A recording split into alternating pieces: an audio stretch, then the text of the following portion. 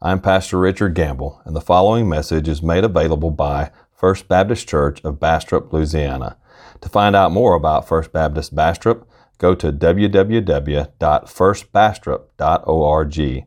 That's www.firstbastrop.org.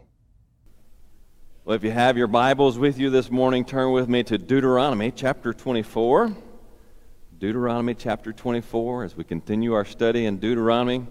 Today we'll be looking at Deuteronomy 24, verse 17 through 25, verse 4. So a little chunk of text here. Deuteronomy 24, 17 through 25, 4.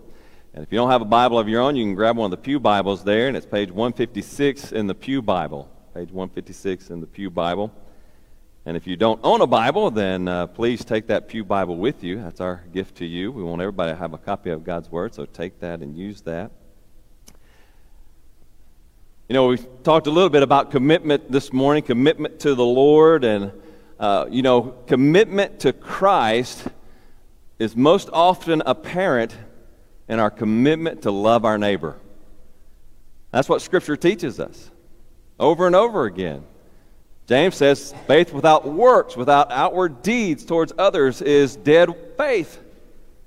And so how do you tell a person's faith? By the actions of their lives. And how you see their love for God, you often see it in their love for other people, and that becomes apparent especially in our love for the vulnerable.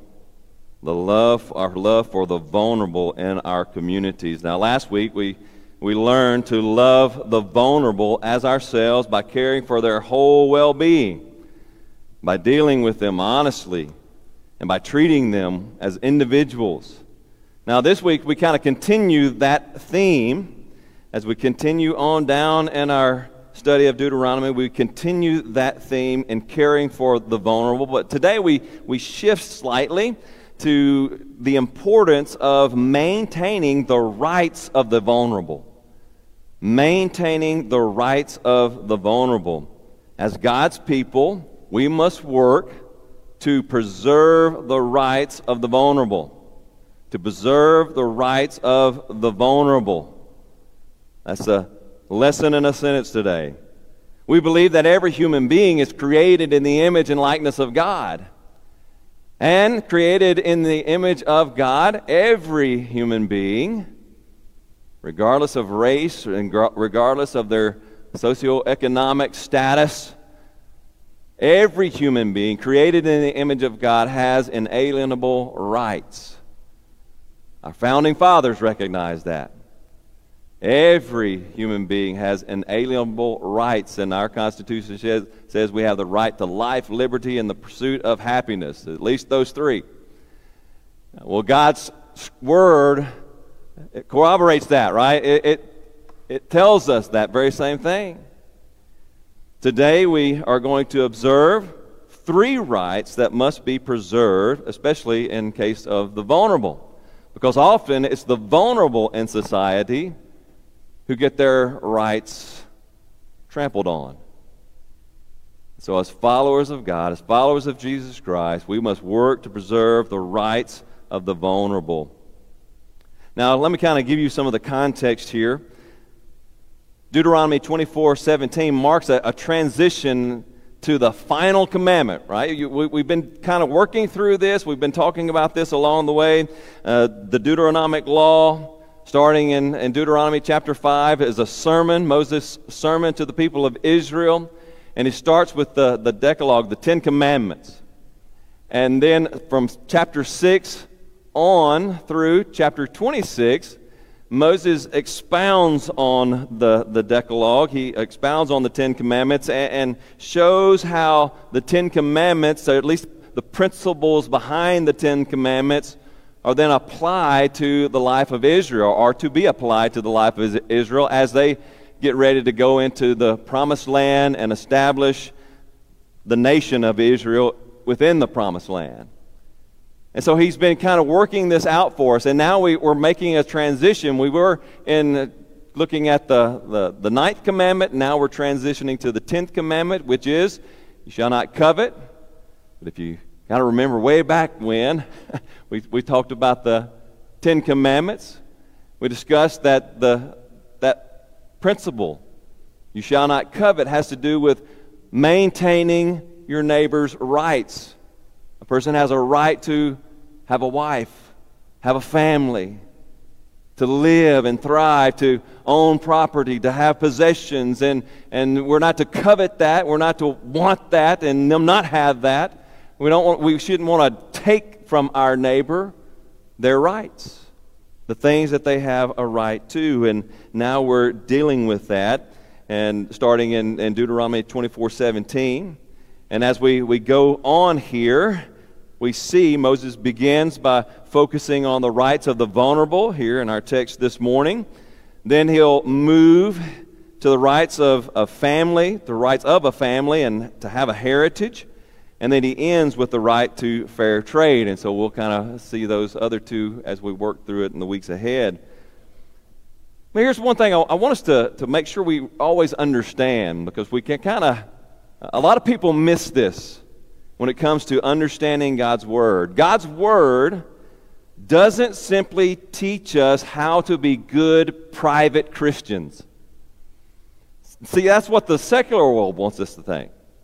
The secular world wants us to think, well, you just take your beliefs in Christ, you just take your beliefs in Jesus, and that's okay for you in your home, in your place of living, and in the church. That's fine, but don't bring it to the public square.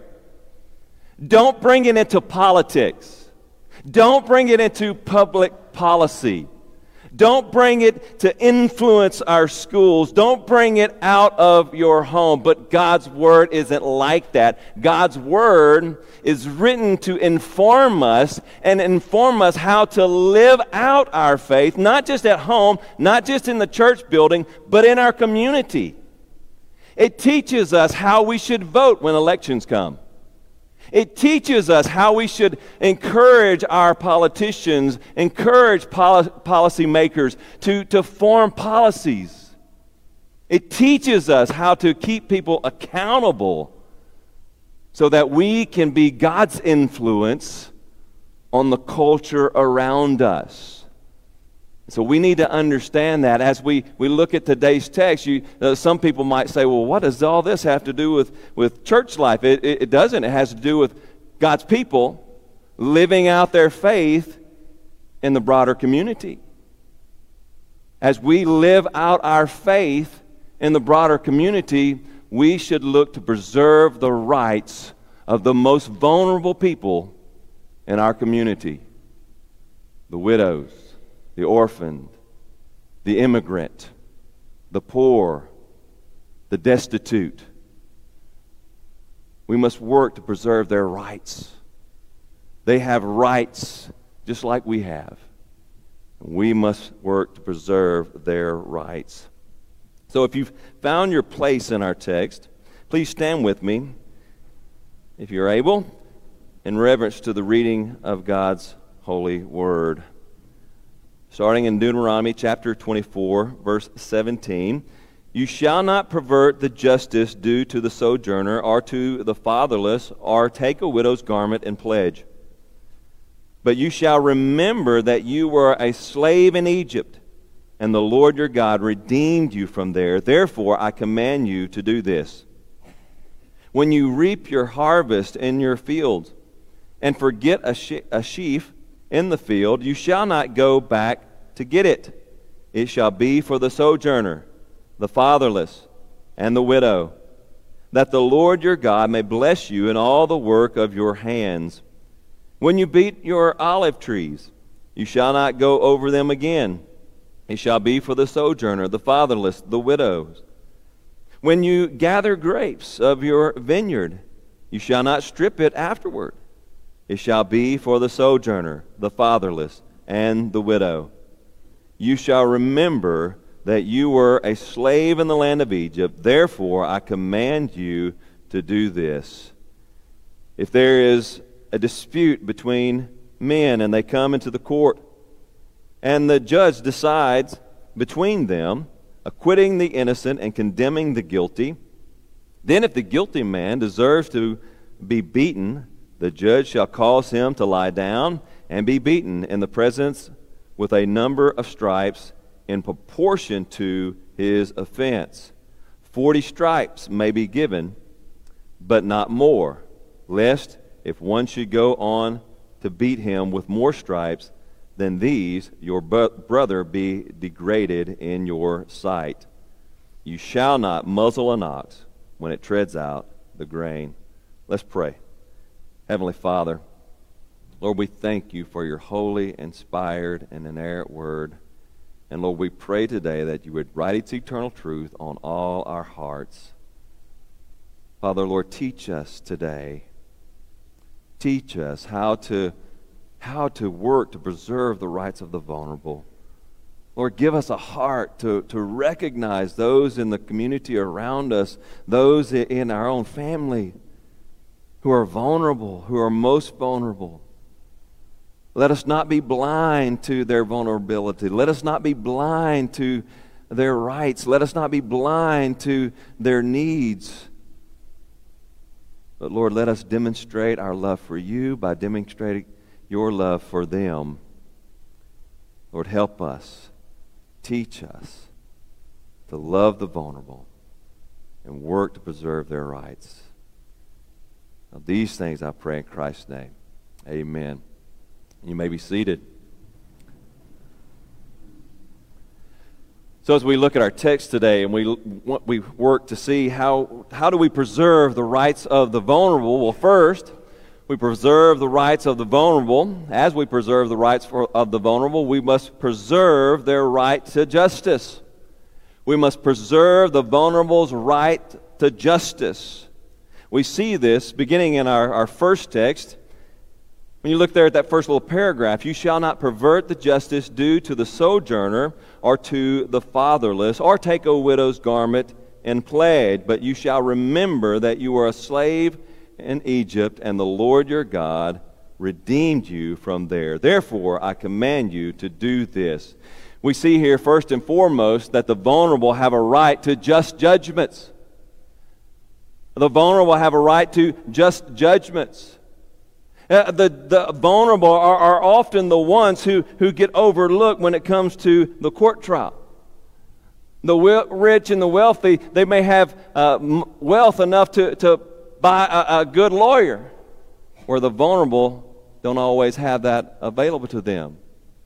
And oftentimes we can see the most vulnerable in our society get overlooked. Well, I take, for example, the recent reports on sexual abuse within the Southern Baptist Convention.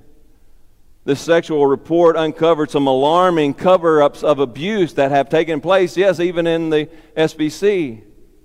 Thankfully, they weren't as vast as in other denominations. We have that to be thankful for. But there were some terrible cases of cover-up, sexual abuse being covered up by God's people. One such cover-up involved Debbie Vasquez, who was repeatedly assaulted by her pastor. And that assault began when she was only a little girl. When she was 14 years old, the abuse began. And the abuse continued and continued and continued. And when one assault led to Vasquez becoming pregnant, Vasquez was then forced to go before the church and apologize, yet she was forbidden to name the father of the child. She was condemned a sinner before the church, while her abuser was allowed to leave and go pastor another church. You see, often this is the case. The most vulnerable in our communities are often villainized, while their abusers walk free. Because, they got a reputation to keep. When we see this ought to make us sick. It should make us angry. That's a righteous anger that should well up inside us when we hear such cases as these. How often do the vulnerable get overlooked? How often do the vulnerable get trampled on? Because they don't have the reputation of someone who has abused them. And we have to protect the rights of the vulnerable by demanding just judgments. When we see the vulnerable trampled upon, we must demand a just judgment. Their abusers need to be punished. Their abusers need to be held accountable. We cannot overlook that. We cannot overlook that. We preserve the right of the vulnerable by demanding just judgments for the vulnerable. But it doesn't end there. The vulnerable also have the right to just punishment. The vulnerable have the right to just punishment. I'm going to skip down to chapter 25 here in that first paragraph of 25 because they deal with this same kind of issue, the issue of justice, the right to justice. So look down at chapter 25, verse 1. If there is a dispute between men, and they come into the court, and the judge decides between them, acquitting the innocent, notice that, acquitting the innocent is found to be innocent, and condemning the guilty, then if the guilty man deserves to be beaten, the judge shall cause him to lie down and be beaten in his presence with a number of stripes in proportion to his offense. Notice that. In his presence with a number of stripes in proportion to his offense. 40 stripes may be given him, but not more, lest if one should go on to beat him with more stripes than these, your brother be degraded in your sight. The vulnerable have the right to just punishment. They have a right to just punishment. In other words, there needs to be punishment, right? If a crime has been committed, and we need to recognize that sometimes criminals are the vulnerable. When they get into the legal system, sometimes those criminals become vulnerable. Yes, they have a right to just punishment, which means they should be punished for their criminality, for their offenses.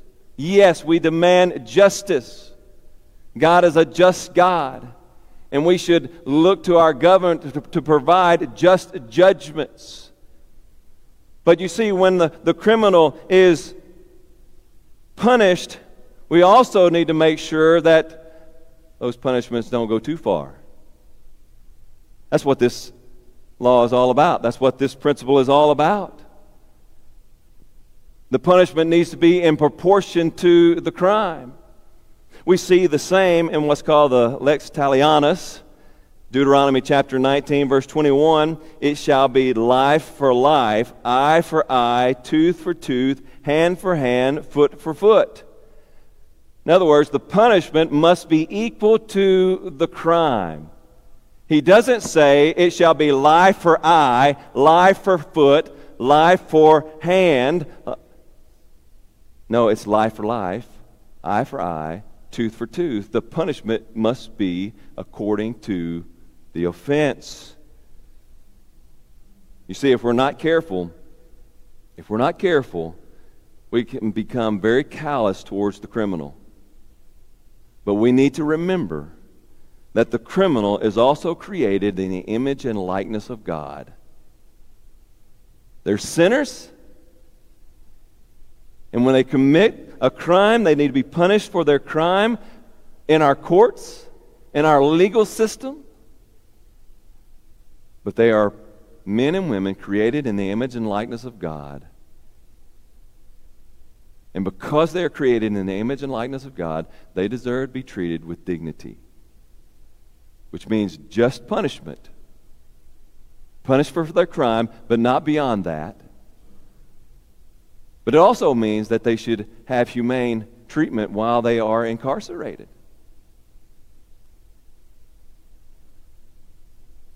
So all of these jails of old time where the conditions were inhumane, well, we could never allow that to happen again. Now, our prison system is much better today in that sense. There's a lot of other problems with our prison system. But we need to recognize, as followers of Jesus Christ, as God's people, we must protect the rights of all the vulnerable. We must demand just judgments and just punishment. We must make sure that everyone gets treated with dignity, because every human being is created in the image and likeness of God. Justice must always be tempered with mercy. Justice must always be tempered with mercy. Praise the Lord that He had mercy on us when He sent His Son Jesus Christ to die for us. We preserve the rights of the vulnerable by preserving their right to justice. Second, we must also preserve the right to sustentation. The right to sustentation. Now, what do I mean by that? That's a weird word. I've never used that before until I started studying for this text, and I tried to find a word that kind of encapsulated all of this, and this is the word I came up with, so I hope this is the right word. Preserve the right to sustentation. Now, what do I mean by that? This is the right to sustentation is the right to maintain life, growth, that is human development, and morale. Now look at verse 24, 19 through 22. When you reap your harvest in your field and forget a sheaf in the field, you shall not go back to get it. It shall be for the sojourner, the fatherless, and the widow, that the Lord your God may bless you in all the work of your hands. When you beat your olive tree, you shall not go over them again. It shall be for the sojourner, the fatherless, and the widow. When you gather the grapes of your vineyard, you shall not strip it afterward. It shall be for the sojourner, the fatherless, and the widow. You shall remember that you were a slave in the land of Egypt. Therefore, I command you to do this. Now, as he's talking about this was not the welfare system of Israel. And we think of our welfare system. That's not what this is. It's kind of that kind of thing, but not really. It was far better than our welfare system that we have here in America. But here it recognized that, first of all, that the Lord our God is provider of all things. And as Israel, as an agrarian society, they're going in to establish this nation, as they would have fields with wheat and vineyards with grapes and olive trees with olives, as they would go out and they would begin to see the produce of the land, and God would bless them and give them great and wonderful harvest. They were also to look to the vulnerable, to the sojourner, that is the immigrant, the fatherless, the orphan, the widows. Those who were most vulnerable in their society, they were to look after them, and they weren't just to strip everything away, they were to leave them some, so that those who were in need might come and gather a harvest for themselves and eat and live and have some life there in Israel. We're to look to the sustentation of the vulnerable around us. We don't have fields of, well, not everybody. Some of us have fields, I guess, and some of us harvest wheat and all those things, but not like they did in those days. Most of us in here aren't farmers. Most of us don't have crops and trees and all of that stuff for those who are in need to come and get what they need. But the most vulnerable of our society still have the right to sustentation. They have a right to maintain life, to live. They have a right to growth, to develop as a human being, to feel like they have something to contribute to the society. They have a right to good morale. They have a right to life, liberty, and the pursuit of happiness. They have a right to sustain life. to sustain life, to have the physical things that are needed to have those things so that they can live and not starve to death. They have a right to life, but they also have the right to sustain dignity. They have a right to sustain dignity, to feel like they have dignity and not feel like the scum of the earth. You see, that's the problem with American welfare system. It doesn't preserve a person's dignity. In their book, When Helping Hurts, Steve Corbett and Brian Fickert tell the story of Alyssa Collins. Alyssa was an unwed mother of 5 who dropped out of high school when she was 16 and lived on welfare in one of America's most dangerous public housing projects in inner city Chicago. She wanted to get out of her situation. She didn't like living there. She didn't like being in those conditions. She wanted to provide for her family and get out of the projects. But when she tried to get a job, there were a number of obstacles that got in her way. The authors observe, first, there were simply not a lot of decent paying jobs for high school dropouts living in the ghetto.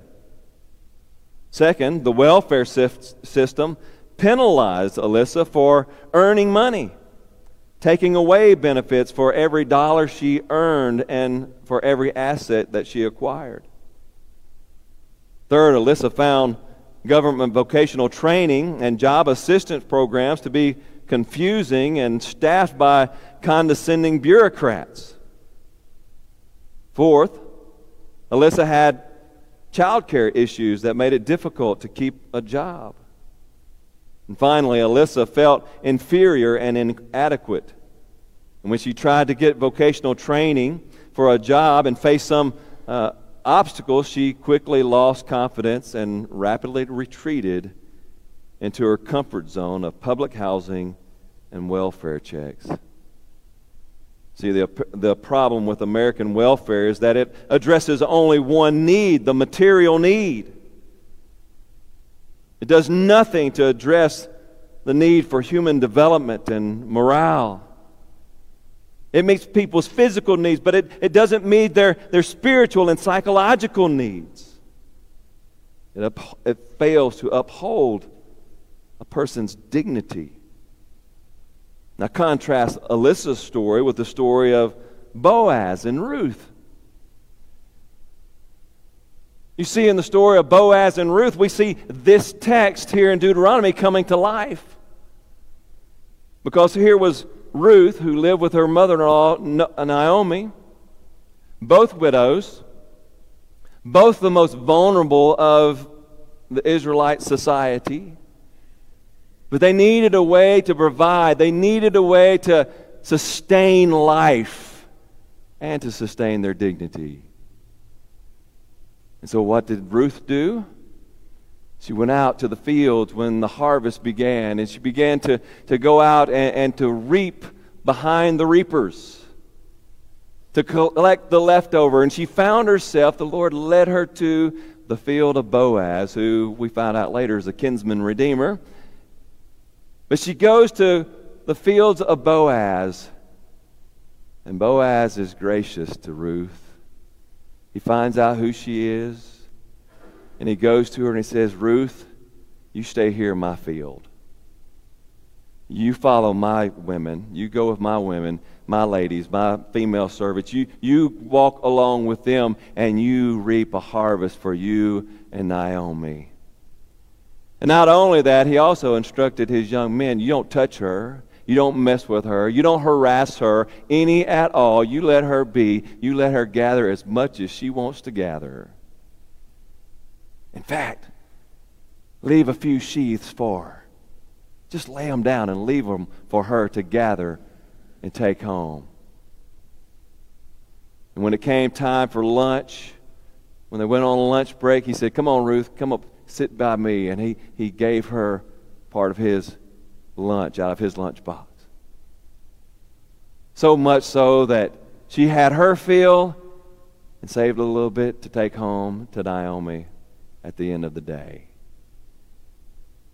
He was gracious, loving.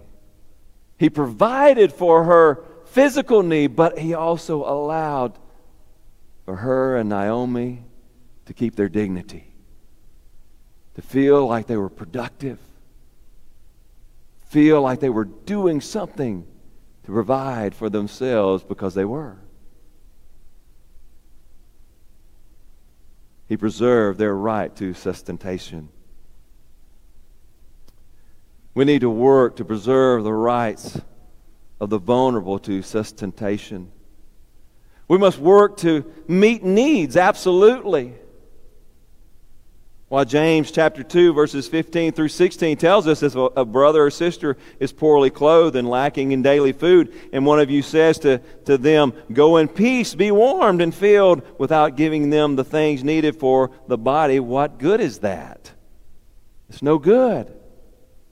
We got to do that. We got to meet those needs, but we cannot simply meet those physical needs without giving attention to the physical and the psychological needs of the people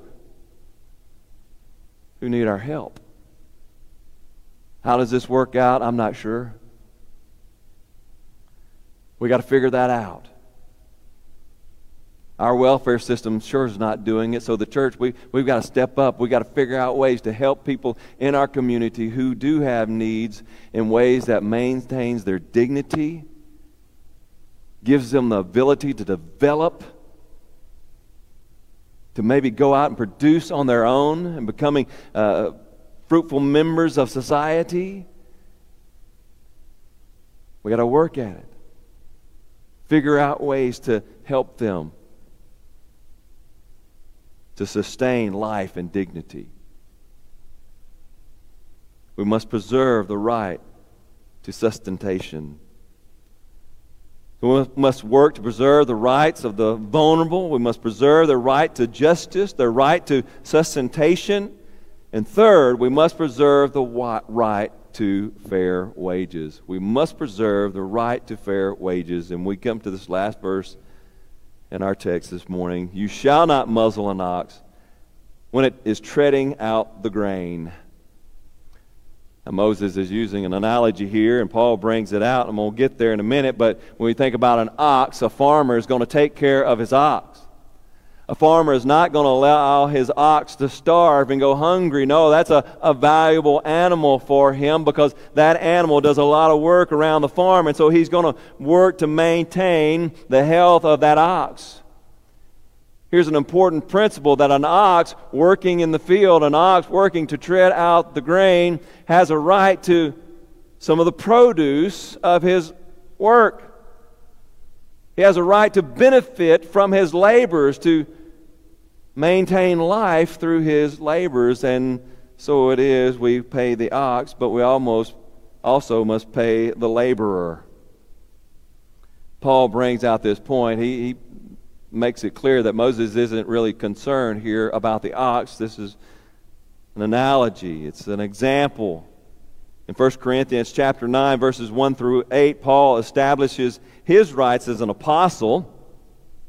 In 1 Corinthians 9 through 12, he established his rights to earn a fair wage from the gospel ministry on this very law in Deuteronomy.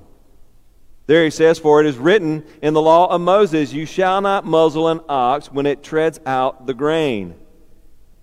Is it for the oxen that God is concerned? Does he not certainly speak for our sake?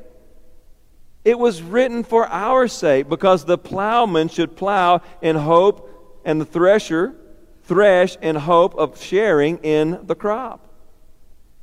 If we have sown spiritual things among you, is it too much if we reap material things from you?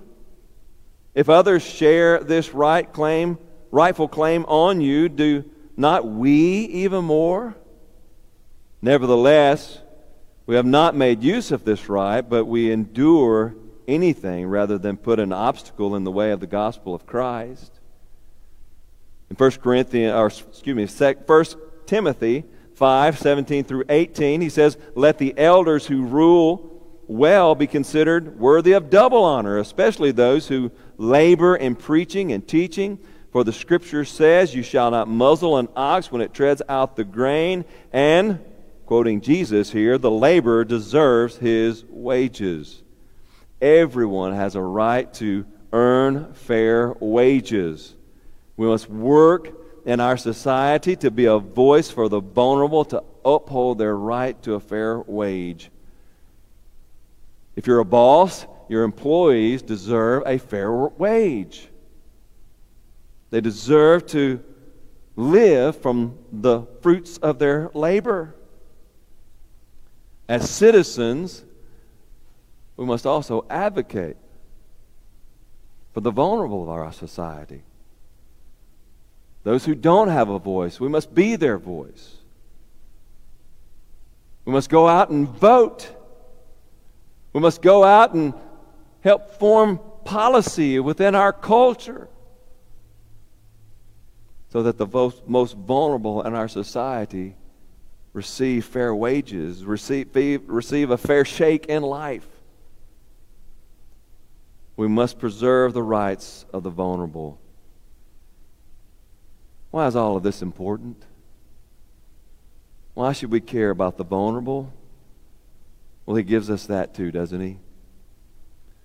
Because when we were vulnerable, when we were weak, when we were enslaved, God rescued us. You shall remember, He tells Israel, that you were a slave in Egypt, and the Lord your God redeemed you from there.